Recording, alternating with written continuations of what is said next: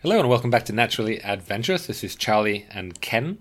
Today we're going to be chatting about another country, about the Philippines, where Ken has been recently, and I've also spent quite a bit of time. So we're going to just have a nice free-form discussion and see where it takes us. Welcome to the show, Ken. How are you doing? I'm in the throes of finishing up this Habitats of Africa guide. It's been an intense, basically, month. I've been working on this almost full-time every day, or more than full-time. This is probably going to be me in a year's time. Yeah, you're going to do Asia, right? Frantically trying to finish off the Asia book, yeah. So if I recall correctly, your number one lifetime bird was in the Philippines. I don't think it was. It was up there. The Philippine eagle was up there. It may have been top three. I'll have to go back and listen to that, but it's certainly a pretty mega bird. You know what I want to start off by saying is that you were always quite dismissive about the Philippines. You like to get everywhere and check it all out and just go to different places and see what they like, but you were always like, Philippines, it's one place I'm not really that bothered about going. Did that change since you did your recent trip there? Yeah, well, it changed before I went there, which had a causal effect on my ending up there, or making a point of going there. Some listeners may recall I did this episode, actually a couple episodes, with Forrest Jarvis, or Forrest Botiel Jarvis. Jarvis lives in the Philippines, and he knows it quite well. He's done all kinds of adventurous travel there, and he obviously just loves the place. I think of him almost as like the Philippine. He is to the Philippines what I have been to Madagascar in terms of being a foreigner who's really dug into the natural history and the birding. And talking to Forrest really piqued my interest and made me realize, no, it is a cool place to go. And it's... I think I had a mistaken impression that it was just an absolute environmental basket case, and you were only birding forests where the trees were literally being cut down around you, and you're hearing chainsaws everywhere. And I know that's true of some places. I think there's one birding site, I think it's Pickup on Mindanao, where that is actually the case. And I just kind of overweighted some of those stories, and I hadn't realized just how many places there are to go birding in the Philippines, how different they are, and how cool many of them are. And yeah, I didn't find it to be particularly more depressing than anywhere else you go birding in the tropics, which is to say, it can be quite depressing, and a lot of things are being destroyed, but there's still, good forest, amazing wildlife for sure. Not to mention lots of other cool things about the country. Another one of the stereotypes of birding in the Philippines is that you have to stay very far away from the forests and, drive 2-3 hours to get there. And it all sounds a bit kind of miserable and, not very rewarding. But I guess you found that also not to be the case. Right, yeah. I mean, there might be places where that is the case. Maybe some of the more remote places without as much infrastructure. But there are that some again places... is Pickup, eh? Right. Pickup has certainly given the Philippines a bad name on several accounts. Yeah, this is this forest site in the southern big island of Mindanao, and I guess it's still one of the best places to see some of the coolest birds in the Philippines, but it's not really properly protected, and it's far from the nearest accommodation. And I think that combination of like really amazing birds and then just tough logistics and really tough conservation situation has probably kind of poisoned many people's perception of the Philippines, including mine. But yeah, so one of the first place I went out of Manila was Subic Bay. That name is probably familiar to a lot of Americans because there was historically a huge American naval base there. It's one of the I think the United States' biggest overseas military installations. It was crucial in like the Vietnam War. It was closed, I guess a couple decades ago, I think, or the Americans pulled out. But it's a place that has this history of connection to the States. It has a pretty high degree of development. And then I guess a lot of forest was protected because it was actually on the base. I don't know a ton about it, but so you basically have nice accommodations, and good food, cool little town, beautiful bay, and then beautiful forest, quite a bit of it. That's easy to access. Talking about you're just in India and there's very few places you can go on your own. Subic is one of these wonderful places where you just have forest all over and you can just walk around and bird on your own. And yeah, it's delightful. Pretty easy birding as well, really. Oh, easy birding. Yeah. I think this idea that birding in the Philippines is so hard, yeah, it depends a lot which island and which site you're on or in. Yep. I didn't find Subic to be harder birding than anywhere in Southeast Asia. Maybe harder birding than India, harder birding than much of Africa, although West Africa is pretty tough birding. So, yeah, just lots of great birds all over the place. I mean, the first afternoon I went birding at Subic, I would kind of brace myself for just how difficult and frustrating this was going to be. I was going to put in hours and hours of effort, and I was going to see very little, and there'd just be a lot of slow times when I'd be seeing almost nothing. And it was just like this pell-mell, like lifer fest, just new birds all over the place. There literally was not a dull moment for like 3 hours of birding in the afternoon. And it was like a hot afternoon. Yeah, it's wonderful.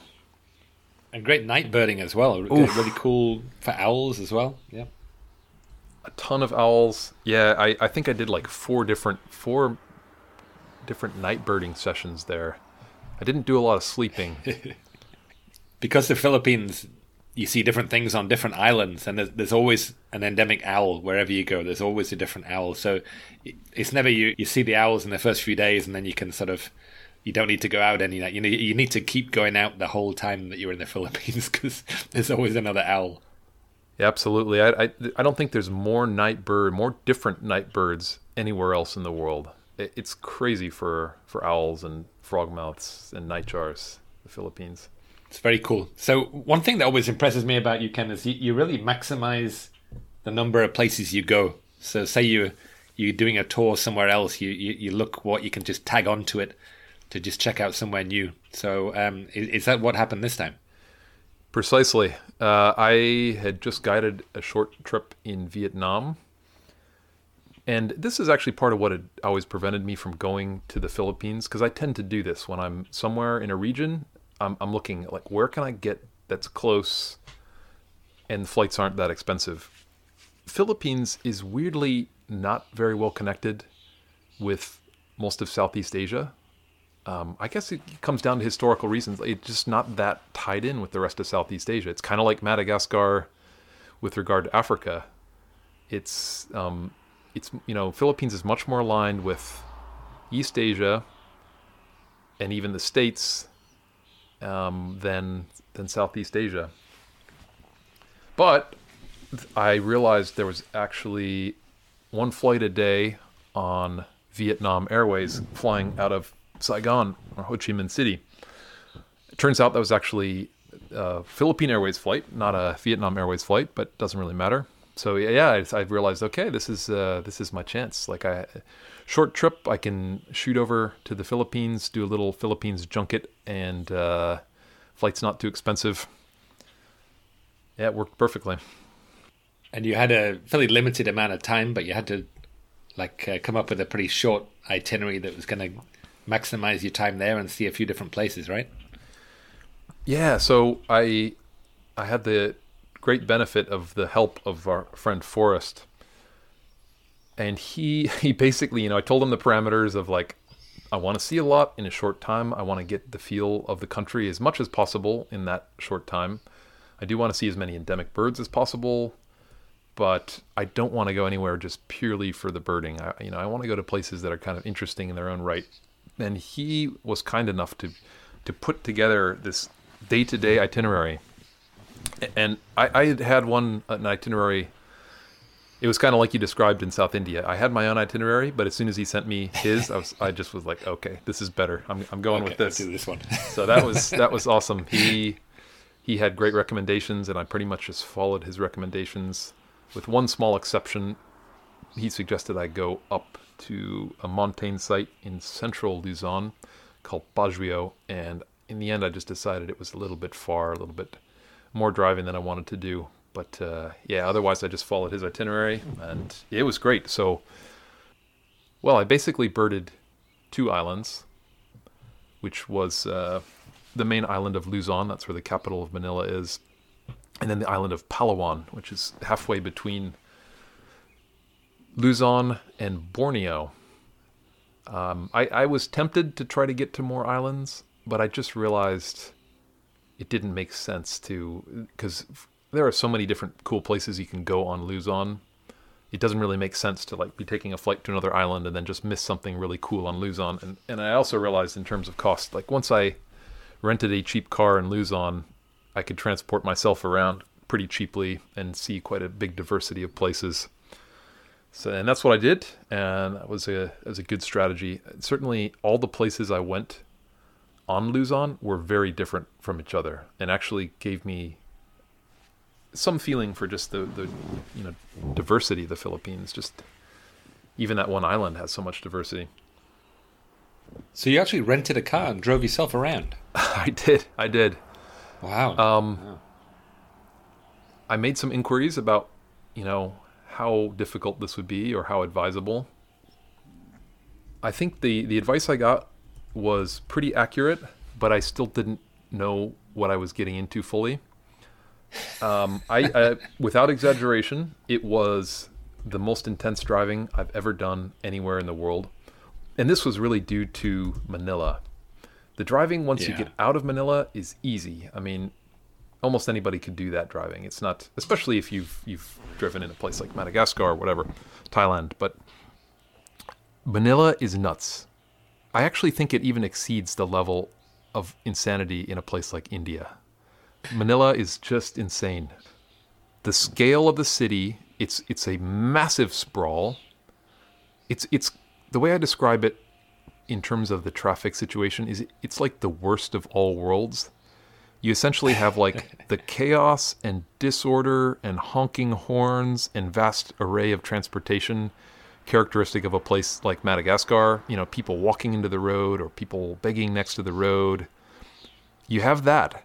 But then you have traffic on the scale of like Houston or Delhi, or so you have everything is bad, and like you don't have very good modern highways, but you have traffic on that scale. And I mean, it's just like, can you imagine like a free-for-all? There's like a 6-lane road where it's just like a free-for-all. So in Madagascar, that's common, right? It's always kind of a free-for-all driving around like the capital of Antananarivo, but there's only 2 lanes, right? So there's limited scope for things to go wrong. But these sort of highways or big roads through Manila, they're like these urban canyons. So it's like you're on this like 6-lane road going through a city, and you're hemmed in on all sides by like concrete barriers. And there are literally no lane markings in many places. And it is just this free-flowing, like motor derby, Mad Max insanity. When I got into Manila, it was super late. I got in at like evening, it's pitch black, it's 9 p.m. At the airport, I had rented a car, I thought from an airport location. Turns out the rental company, Hertz, didn't even have an office in the airport. But thankfully the people hanging around were kind enough to basically tell me, call this number. Okay, I called this number. It was the Hertz people. They said, we're sending a driver. So, they actually did a good job, but it wasn't what I expected. They drove me out into the suburbs, and it was this tiny little office. I mean, it was like a little tiny cell. Didn't have a bathroom. It didn't have anything. It was just like literally like a tiny little box in a strip mall. And the parking lot was absolutely jammed with humanity. All the employees looked like they were about 19 years old, and probably were. There was like booming karaoke from next door. There was a couple young girls like begging in the parking lot. Like every time I walked through, they like kind of came up to me and were like tugging at my sleeve. So it was like full-on immersive experience, I would say, of like the big city of Manila. When I finally got out of there, with my rental car, I basically plunged into one of these urban canyons with just insane traffic, and I'm hitting it. I guess Manila is active pretty late, so even though it was like 10 p.m., it was just an absolute river of humanity on these roads, and it was like an hour and a half of just misery to get to where I was sleeping. Which probably wasn't even that far. It was probably 20 miles, Right. but it was just stop and go. And the thing about stop and go in Manila is, as described, it's like a motor derby. When you go, everyone is like speeding up to like 70 miles an hour and flowing through the 6 lanes. And then it'll be stop. And then, thousands of cars slamming on their brakes simultaneously and like coming into some kind of cohesive pack. I mean, it is nuts. It's nuts. And I mean, places like that, when you kind of get your eye in, when you get the feel for how they work, are manageable. But when you're exhausted from a long travel day and it's nighttime and you're just tired and you plunge into this kind of driving scene, it's pretty intense. I mean, so one thing, I knew there were some toll roads, but it wasn't clear to me what the system was, like how they worked or where you paid. And I really wasn't sure whether I was like blasting through toll zones or what. I mean, there were all kinds of like side roads and on ramps and off ramps, and I mean, it was truly like chaotic driving on a level I've never seen anywhere else. It was intense. Did you have any maps or anything to follow? Did they get you to where you need to go? Like Google Maps is just such a game changer for jumping into this kind of thing. So that was what I used. But the problem with Google Maps in this kind of situation is you don't get the big picture. You don't really know like where you're going, what kind of road you're, getting off of and onto, and you just kind of, it's weird. You're just in this like horrendous flow through the urban canyon and just following these directions.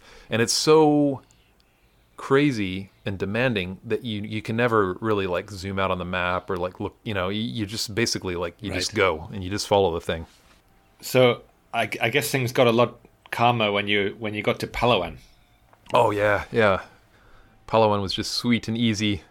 And it's about as different as it gets as well in the Philippines. I mean, the biogeography of the Philippines, I mean, is incredibly complex and just fascinating. And there's so many different endemics on the different islands. There's certain groups of islands that have similar things, and other groups, and there's all different kind of water trenches. But the one big difference are the birds that are on Palawan from the rest of the Philippines. It's a lot more.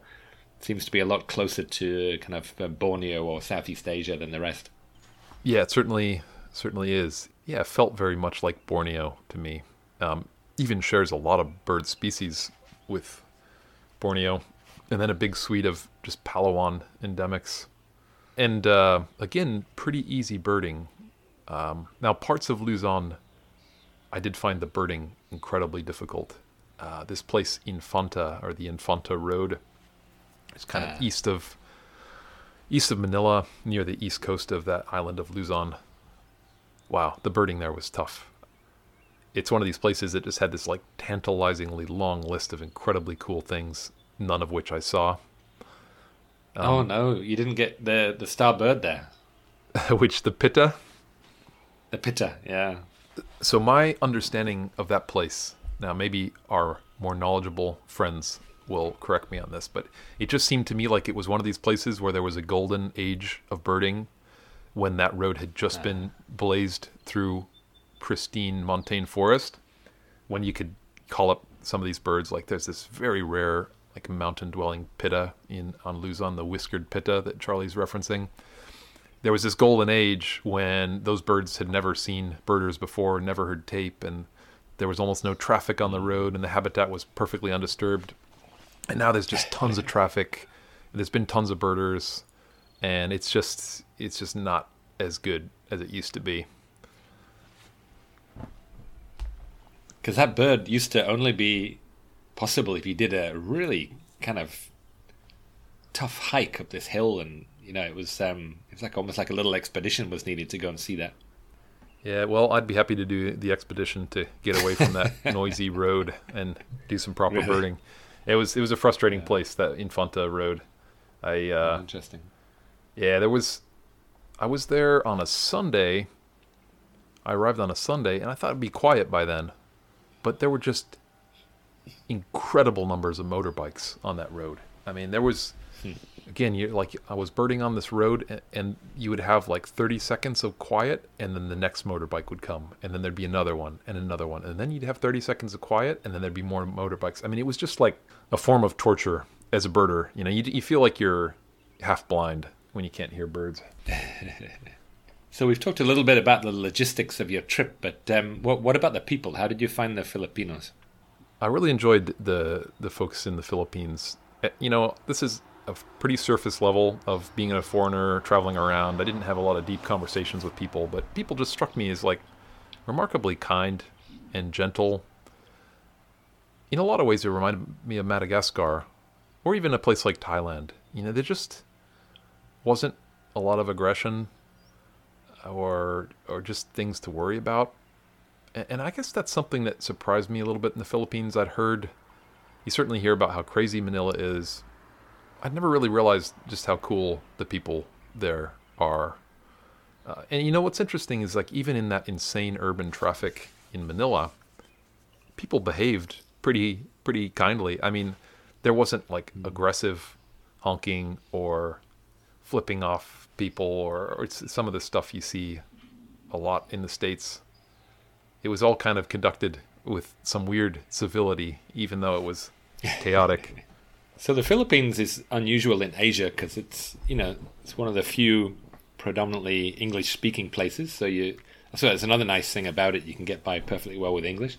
The other thing is it's a mainly Christian country as well, which is one of the few countries in Asia that's like that. So I don't know how that American colonialism and the language and the religion has affected people's outlook and the way they kind of act. But I did kind of find that Filipinos have a little bit more of a, you might call it like a Western philosophy, or, you feel that you're kind of on the same wavelength. It's not coming from a completely, like a Confucius philosophy or something like that. You feel that they're kind of on the same wavelength as you as a Westerner. Yeah, I know what you mean. One of the things I find fascinating there is that the Spanish colonized the Philippines for like 300 years. And there's hardly a trace of that left. Most of the buildings are gone. Nobody speaks Spanish. Americans were there for like a couple decades, maybe 40, 50 years. And it feels very American in a lot of ways. I mean, certainly like aspirationally American, right? It almost seems like the States is the ideal that people are working towards, probably mistakenly. But I mean, some like the kind of like highway rest areas, they're just remarkably American. Just even the same fast food chains and shopping malls they look very American. The diners and stuff. Yeah, Yep, they're all kind of American style, aren't they? Yeah. Very much so. One thing that is a little visible effect of the Spanish colonial era, there's a lot of Spanish surnames still around. And there's a few words of Spanish mixed in with Filipino. I mean, Filipino is mainly Tagalog, but it's got other stuff mixed in. But I remember, they'll say things like guapa, for beautiful, and so there's a few Spanish words mixed in, not a whole bunch, not enough to enable them to speak Spanish, but just enough to show that it did have an effect. I enjoyed listening to the radio and listening to Tagalog and hearing just random words of Spanish that I understood from time to time. Yeah. But they are very, very nice people, very sweet, very friendly, very kind. Everyone speaks English. So from that way, it's a very nice place to travel. It has a kind of a familiar feel to it. Yeah, it's one of these places where foreigners are treated really nicely too. At least Americans, or I can't speak to all foreigners, but you're almost given like a ridiculous amount of credit as a foreigner, for credit or forgiveness or, I almost want to tell people like, we're really not that cool. Like you should probably find some other group to emulate, but yeah, it does shape your experience when you're in a place like that and what I don't know is like how is it just to be Filipino and to interact with other Filipinos every day? You know, my experience is that of a foreigner who has a relatively large amount of money moving around a country. So it might be quite different if you're a poor Filipino. I don't know. I don't detect a lot of unkindness in how people deal with each other. That would be as opposed to a place like China or even India. Like, people just don't seem to be particularly gentle with each other in those places, and also maybe very like class sensitive in India, you know, where it's like we all know exactly where we are in some kind of huge hierarchy.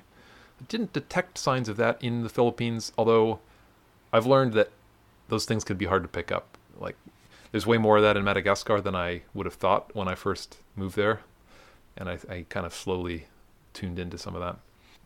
Another thing about the Philippines is that there's a lot more like gender equality there, I think. Women have got much higher position in society than a lot of Asian countries. It's quite progressive in that way, I found. Yeah, when I did those podcasts with Forrest, he highlighted that. And I think I even compared it to Madagascar, because Madagascar is unusually matriarchal and very un-African in that way. You know, like the vast majority of continental African societies are patriarchal, and I think that definitely is part of what makes the Philippines nice. Yeah, I know. Like in India, as a guy, a foreign guy, you know, you rarely get into just fall into conversations with women. You know, it's just dudes everywhere. You know, and you know, occasionally you will, but in the Philippines, it seems a lot more equal, and you can just chat with anybody. Everybody gets on well. Everybody's respectful. So it's just a nice. It's got a nice vibe to the place.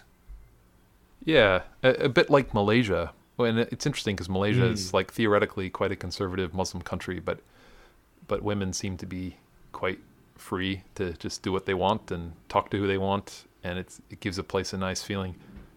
It is weird in India. I mean, at certain points during long drives, I've actually started counting just the number of men I see compared to the number of women. And the ratio is astounding. Yeah. I mean, it's something like 50 men for every woman, just in any random village in India. It's bizarre. Yeah, it's just men everywhere. How long were you in the Philippines? Was it a week? Just over a week. It was like 9 days. Just over a week. So I guess it's whet your appetite enough that you've started plotting another trip to go back there and visit some other places. Multiple plots. Yeah, I made a list of birds that I really want to see, and I entitled it "I Shall Return," in the fashion of the infamous General Marshall, who left the Philippines, abandoned the Philippines, and then came back during World War II. It's interesting. I've read a bunch about Marshall, and I think as a kid, when I was hearing about American history, he was always portrayed as this great hero. And even in the Philippines, he seems to be kind of revered as this hero. But the more I dig into the history of it, the more it seems like he was just not a very competent general, and he was just like a big showman. And he said this when he evacuated the Philippines: "I shall return." So I shall return too, and try to see the Philippine eagle and those amazing broadbills on, I guess there's one on Mindanao, one in the Visayas. The wattled broadbills, yeah. Oof. Now there's some really high quality birds in the Philippines. A lot of difficult birds, and it seems to be the sort of place you could live there. You know, if you were Jarvis or, I mean, there's some other expat birders that have been there that I'm sure are still missing birds. So, I mean, there seems to be an endless supply of like really, really tricky endemics to try and track down. Absolutely. I know Forrest. He's just been doing some travels with some people we know around the Philippines, and he's still going for birds he's never seen before. And you know, he's been living there for many years, so that's quite unlike Madagascar, where, you know, by the time I'd guided my first tour or done the recce to guide the tour, I'd seen almost everything in Madagascar. Yeah, you know, my first day in the Philippines, I called my wife and I was like, "Do you want to live in the Philippines?" I think it would. I actually think it'd be a wonderful place to live. Yeah, I can see it. I think they're pretty welcoming people. You don't feel like you've been stared at the whole time. I think not at all. it could be nice, and there's certainly enough nature to keep you occupied, and it's not the most expensive place in the world. So it's certainly got a lot going for it.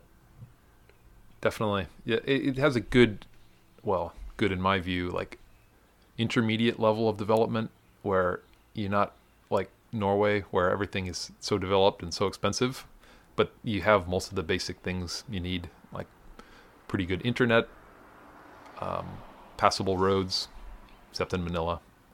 That's just a function of vast amounts of traffic in Manila. But yeah, it's, good availability of food and, comfortable places to stay. What did you make of the food? I mean, I wasn't super impressed by it, to be honest. Sorry, Forrest, if and when you listen to this podcast, but I did take your point that the Philippines are really cool and totally agree with you. However, I do think you oversold the food. Forrest and I chatted about this a bit on WhatsApp, but I wasn't impressed. I was not impressed. I mean, you can't get Western food. You can easily go for a pizza or a burger or whatever, but the actual Filipino food itself is, I wasn't too impressed. No, I wasn't either. The last night I was in Manila, I met up with an old friend, and we went out to quite a fancy Filipino restaurant, like right in this really exclusive development, and it was packed with Filipinos, right? We had to wait like 45 minutes to get a table. And I was thinking, okay, this is going to be awesome because, it just ticks all the boxes for like, this is the food I've gotten so far hasn't been great because I've just been out in the boonies and I didn't know where to go. I didn't have local knowledge, but this is going to be awesome. And it was pretty mediocre food. Better than average American food, definitely. Like if you plunge me down in Ohio versus Luzon, I definitely pick Luzon every time in terms of the food, but yeah, by Asian standards, pretty weak. I mean, people just seem to love fast food. It's like, yeah, I don't know. There's some culture, obviously, of like food traditions and stuff, but I don't know. It seems like people pretty quick to abandon those and be delighted to just go have a burger. One big difference that I noticed, because I went maybe 20 years ago the first time to the Philippines. I spent a couple of months there. I was on this little remote island helping do some bird surveys and helping train some guides and stuff with bird things. And I met the author of the sort of original field guide, this guy Tim Fisher, this real expat birder. So we birded together a little bit, and there was another couple of expat birders, but there didn't seem to be much local interest in birding. The Filipinos, there weren't many Filipino birders. There was a few scientists and ornithologists and stuff like that, but as a hobby or whatever, there was very little. And that seems to have really changed in the past, probably in the past decade, especially with the advent of photography. I think a lot of Filipinos are into bird photography now.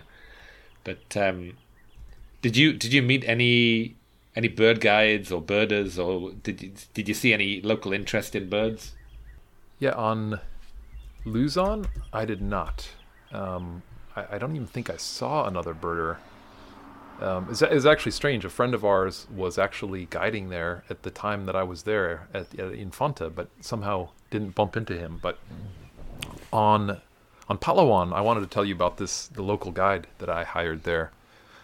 This guy was recommended by Forrest.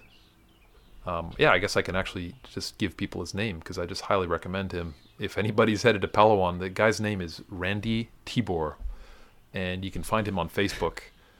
So Forrest had just been guided by Randy and strongly recommended his services. So I decided that would be my solution on Palawan. I just connect with Randy. Randy was willing to arrange transport. So Randy organized a small car, and I just put myself in his hands. I said, these are the birds I want to see, and this is the amount of time I have, and just let's go birding. And oh man, he was awesome. He was definitely like Madagascar level local guide, like one of the best I've ever seen. Really passionate. Really, I mean, he set a schedule that was like pretty grueling even by my standards. It was like he wasn't one of these, there's certain local guides where they're good, but they don't really want to put in long hours. Like, man, he was going hardcore. As it turns out, so Randy, he has a full-time job with the forest department of, I think, the main city there of Puerto Princesa. So that's his like day job, but basically when he guides people, that's almost like a chance for him just to go birding. And so, it felt like we were just birding together rather than like I was hiring a local guide. He was just so excited to be out and about birding. So that was really fun. And he was just amazing. They're actually, some of the birds are real easy on Palawan, but there's some really tough ones. And we saw all of them. I mean, we just really, and most of that was credit to him. He knew where to go and he knew the right techniques. And, I was really impressed by his level, just as a birder and as a guide. And one of the things I found fascinating, I think I referenced this in that last podcast we did about South India. You talked about how you had this local guide who took you up a hill to his house, and he had a little hide for bush quail. Randy, he'd been involved in this attempt to basically attract photographers to Palawan, and so they set up all kinds of hides at this little park just outside of Puerto Princesa, and it was amazing. I mean, they had like a little pond for kingfishers, and it was like a little self-contained pond in a stream, and then when photographers come, they stock it with fish, and they've got perches, and then the kingfishers come in and sit over this and then come fish in this little pond. I mean, it was amazing. It was I've never seen anything like that. No.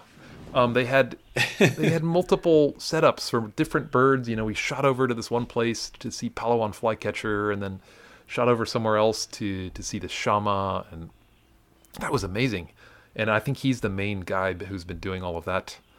And then on our last day, he took me to his house, and he it's like an alley down by the seashore in Puerto Princesa. So you kind of pull down this dead-end alley, and you walk down the hill. You can't drive up to his house, but you walk down the stairs, and then his house it's almost like it's right at the edge of some mangroves, and he's basically built his like little terrace at the back into this like bird feeding / photography hide.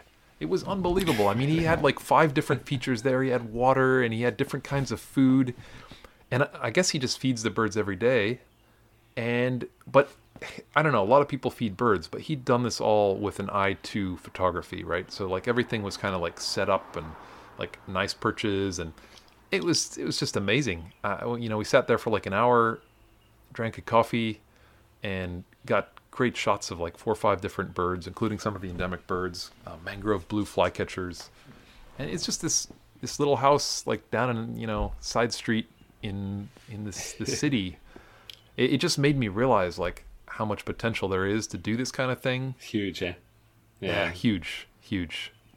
It makes me wonder if the future of guiding is just going to be going around all these different entrepreneurs' setups, I mean, that's what it's like sometimes that you go somewhere like Costa Rica, you just go from one place to the next. I think it probably is. I think we're headed that way, certainly for a lot of countries. And I have mixed feelings about that, but there's a lot of good things about it, for sure. Makes our job easier. Or unnecessary. Unnecessary, yeah. Yeah, but that's okay. Essentially, if tourism is flowing to the local people directly involved in conservation, I think that's, in a lot of ways, a healthy model. There's probably room for both, for international or regional tour guides and local guides, but if it has to be one or the other, the local guides are probably more important. But it's quite interesting. It's sort of gone from people making money by working as a guide or whatever. You make $10 a day, whatever, to actually specific birds having a monetary value. I'm gonna show you this owl, and you're gonna pay me $20, and I'm gonna show you this bird, and you're gonna pay me $10 or whatever. So there's a lot more potential to money than just guiding people around. You're actually showing them specific things that they're willing to spend certain amounts of money on. If they show you a mountain gorilla, you're willing to pay $1,000. If they show you a monitor lizard, they're willing to pay $100. So everything's got a sort of monetary value for showing, just for seeing it. Yep, I often think that's how things are going to be in the future. It's kind of funny. Rwanda, the main tourism in Rwanda historically has been mountain gorillas. And yeah, you get a permit that gives you the right to try to see a mountain gorilla. But Rwanda did a bunch of development and investment in tourism. Yeah, this is now like 10 years ago. And they seem to kind of apply that model to everything. The sort of like permit for animal model. I found it quite funny. So they had like different price brackets and different permits for like, oh, you want to see a colobus. Okay, that colobus permit is this much. You want to see... Everything had a price. I'm not sure that would work on the Masai Mara. No. You'd be forking out a lot of money. You're paying separately for each animal. Wildebeest is only 25 cents each, but you're still going to pay. No, Randy was a great guy.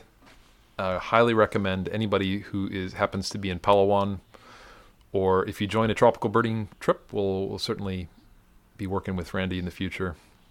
So it's interesting, the tropical birding trip that we used to do, the main tour was doing Luzon and Mindanao. Mindanao, which is really tough and long days and big hikes and long drives and early starts and stuff like that. And then the extensions were to Palawan and another one to the Visayas, these smaller islands in the middle. But I redesigned this tour and then we called it Easy Philippines. And the places that you visited, we actually put those on the main tour. So now it's the easy sites in Luzon together with Palawan is the main tour. So you can do all pretty easy birding. And then if you choose to go to Mindanao afterwards and do a more challenging stuff, you can add that on. But we're going to see if this model of doing an easy Philippine tour works out. It was one of the things that struck me in the Philippines is that it's a place with immense potential for ecotourism, birding in particular, and there's remarkably few birders and bird tours to the Philippines. It's kind of puzzling, and I think some of it comes to the bad reputation. I think a lot of it comes down to this mala fama, this bad press that it's always had about being such a tough location. Yep, definitely. So I do think that itinerary you came up with is great. And I think just about anybody would enjoy that. The main tour, maybe not the Mindanao stuff, but, anybody who would enjoy a trip to Thailand or India would love this Easy Philippines trip. It's got some great places, cool people, edible food, and awesome birds. When I chatted with Forrest about the food, he was saying, well, I hear a lot of what you're saying, but there are some really good local specialties. And oftentimes in the Philippines, it comes down to knowing where to go. Like there might be 19 mediocre little dabas, and but then there might be some kind of amazing like local barbecued pork, and you have to know like where and when to go there. So I'm sure that has some validity. Like you can get really good stuff if you know. So hopefully I can go with somebody who knows, maybe Forrest or somebody like that at some point, and dig into Philippine cuisine a bit more. I'm not giving up on it. It is a funny place because you're at such a crossroads, right? Of like history and culture. You've got, influence from Malaysia and China and Spain. And again, it's like all these influences seem to have been largely kind of erased or confounded by the American influence from the past couple decades, certainly when it comes to food. So maybe you just have to dig deep to find the good food left from all those cosmopolitan influences. Well, thanks for the good questions and the curiosity, Charlie. It's always fun to chat about these things. Some of the chats we have on the podcast are basically chats you and I would just have next time we got together anyways. And so we're just making them available to the world. Hope you enjoy. Hope you find it all of interest. We're probably going to do a follow-up episode where we talk about maybe my top 5 highlights in terms of wildlife, which is probably all going to be birds in the Philippines. So thanks, folks, for listening. We will play out with one of these owls quite a cool owl. This one is found all over the Philippines, except it's not on Palawan. And this is one of the things that keeps you sleep deprived day after day. This is the chocolate bubak. Pretty cool name, pretty cool vocalization. And this recording is by our friend Ross Gallardi, who he's been on the podcast. I think, Charlie, you interviewed Ross and Melissa Gallardi. You did. And so, thanks for the recording, Ross. And, catch everybody next week.